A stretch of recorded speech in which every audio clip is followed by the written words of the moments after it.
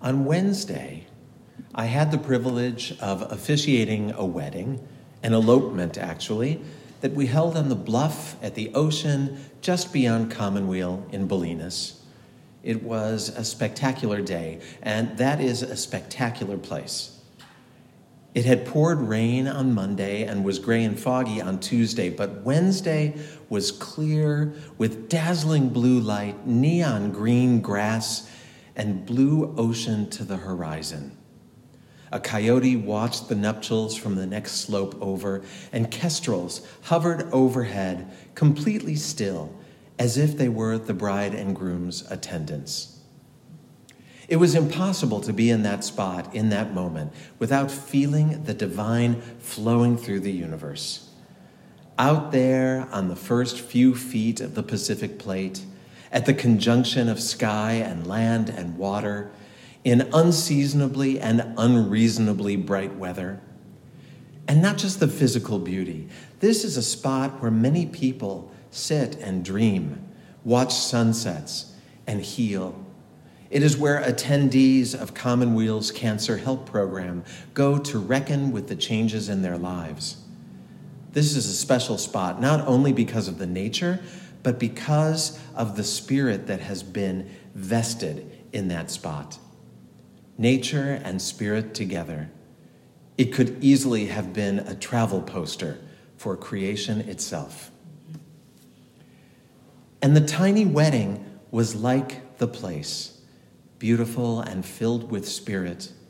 We called in the directions and named the elements, and then all the magic unfolded effortlessly, with the beautiful bluff and impending sunset doing all the heavy lifting. The divine was clearly in that place.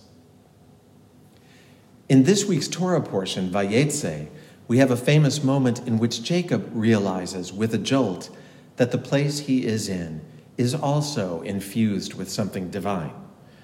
He is leaving his childhood home, fleeing his angry, birthright-deprived brother, when night falls. He selects a rock as a pillow and goes to sleep. He dreams of a ladder ascending to heaven, angels climbing up and down it. God at the top in some recognizable form, maybe not physically recognizable, but recognizable in the way that we know who the people in our dreams are without there having to be an exact likeness.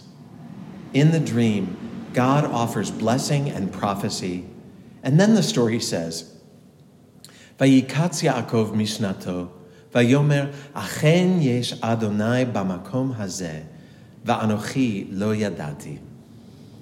Jacob awoke from his sleep and said, there is Adonai in this place, and I didn't know.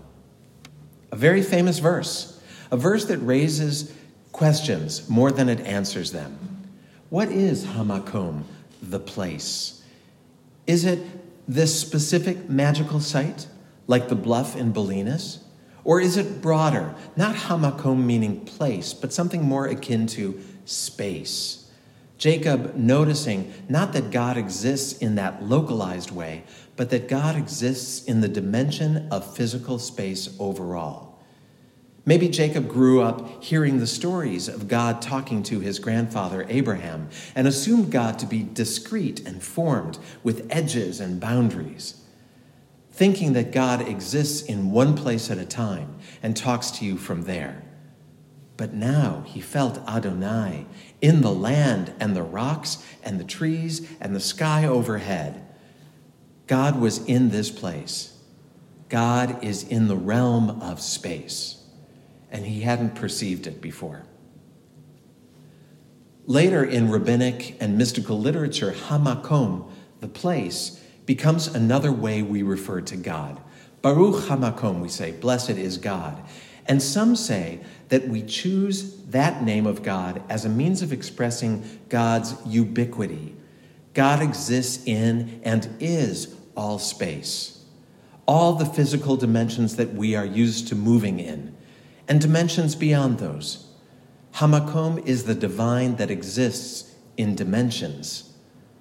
The Reconstructionist Siddur regularly translates this name of God, Hamakom, as omnipresent one, which admittedly is not a God name that is easy to snuggle up to with one's most intimate prayer.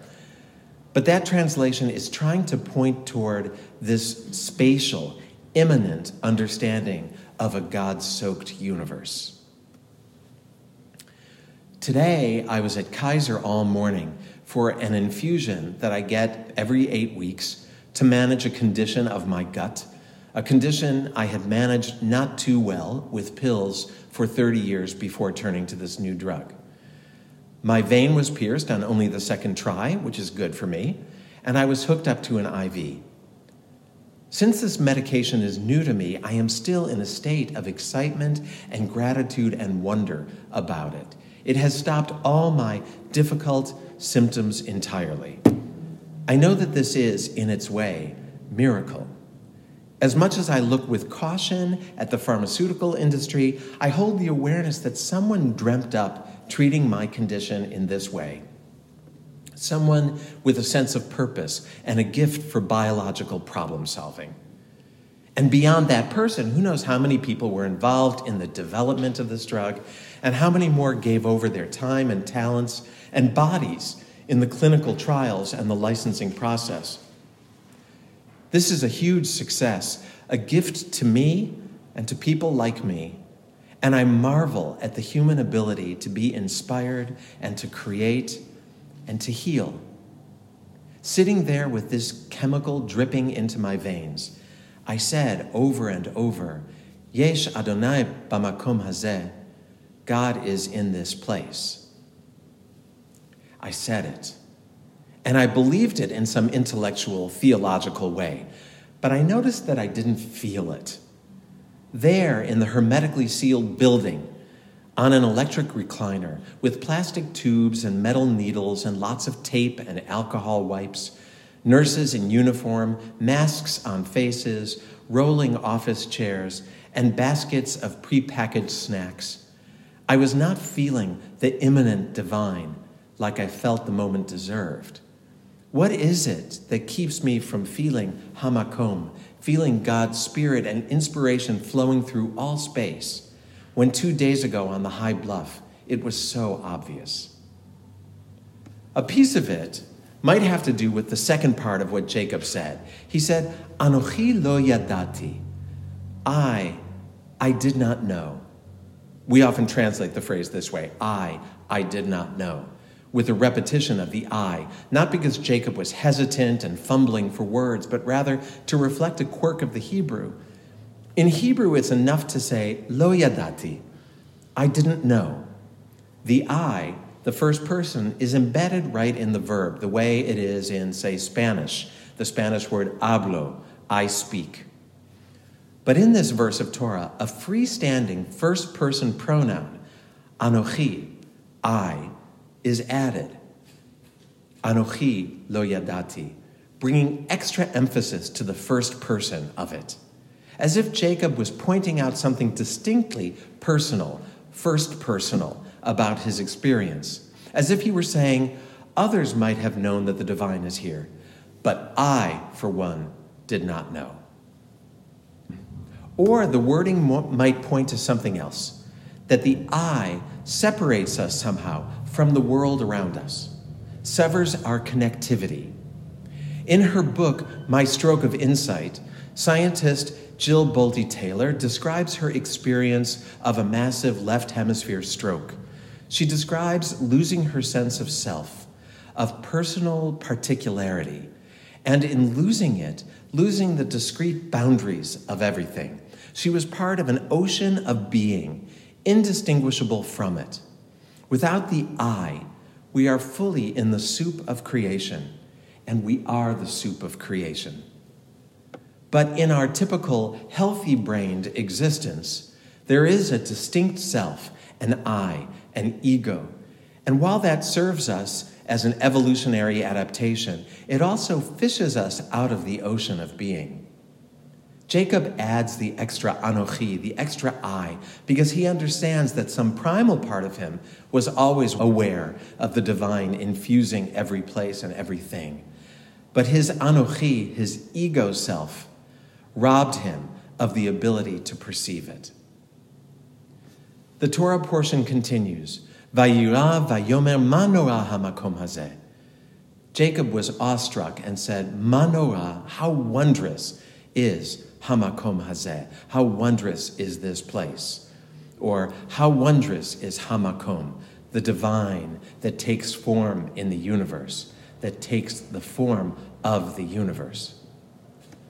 For us, it often takes leaving human enterprise behind to feel the divine in the universe. We go to nature or meditate in some special protected place. The more we are surrounded by the products and inventions and flotsam and jetsam of human activity, the harder it sometimes is to feel all that shefa, all that divine that pours through everything. How hard it was for me today to feel the divine, not just in the brilliant medicine, but in the sterile plastic tube and the bin full of biohazardous waste that the needle gets tossed into. Anochi, I, lives in the world of pronouns, the world in which things can be pointed to and discussed as if they are separate from each other. But with regular practice, we can sometimes succeed in rearranging the letters of Anochi to be ke'ayin, like nothingness, like infinity. In those rare and precious moments, we stand a chance of feeling the awe and beauty Jacob experiences. Ma nora hamakom hazeh, how wondrous this place. Meditation, nature, personal prayer are just some of our practices to turn Anochi, the separate, defined ego, into ke'ayin, something more like infinity consciousness. May we keep practicing so that not only on beautiful rocky bluffs under the sky and hawks with rising moon and setting sun, but also in our human lives, in the inventions we're proud of and the inventions that have counterserved us, in our homes, in our cars, in the places that feel most removed and disconnected from the world of nature and the world of spirit, we may still sometimes notice, Yesh Adonai bamakom hazeh, God is in this place, even this place. So take a moment and look around at your surroundings right now. The walls, the windows, the doors, the tables, the computer you are staring at, and the image of your own face on the screen. Take in the fullness of it all.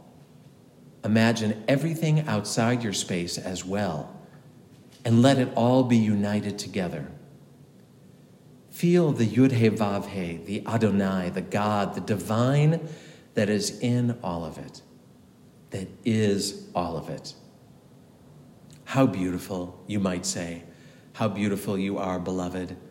Yesh Adonai bamakom hazeh, ma nora hamakom hazeh.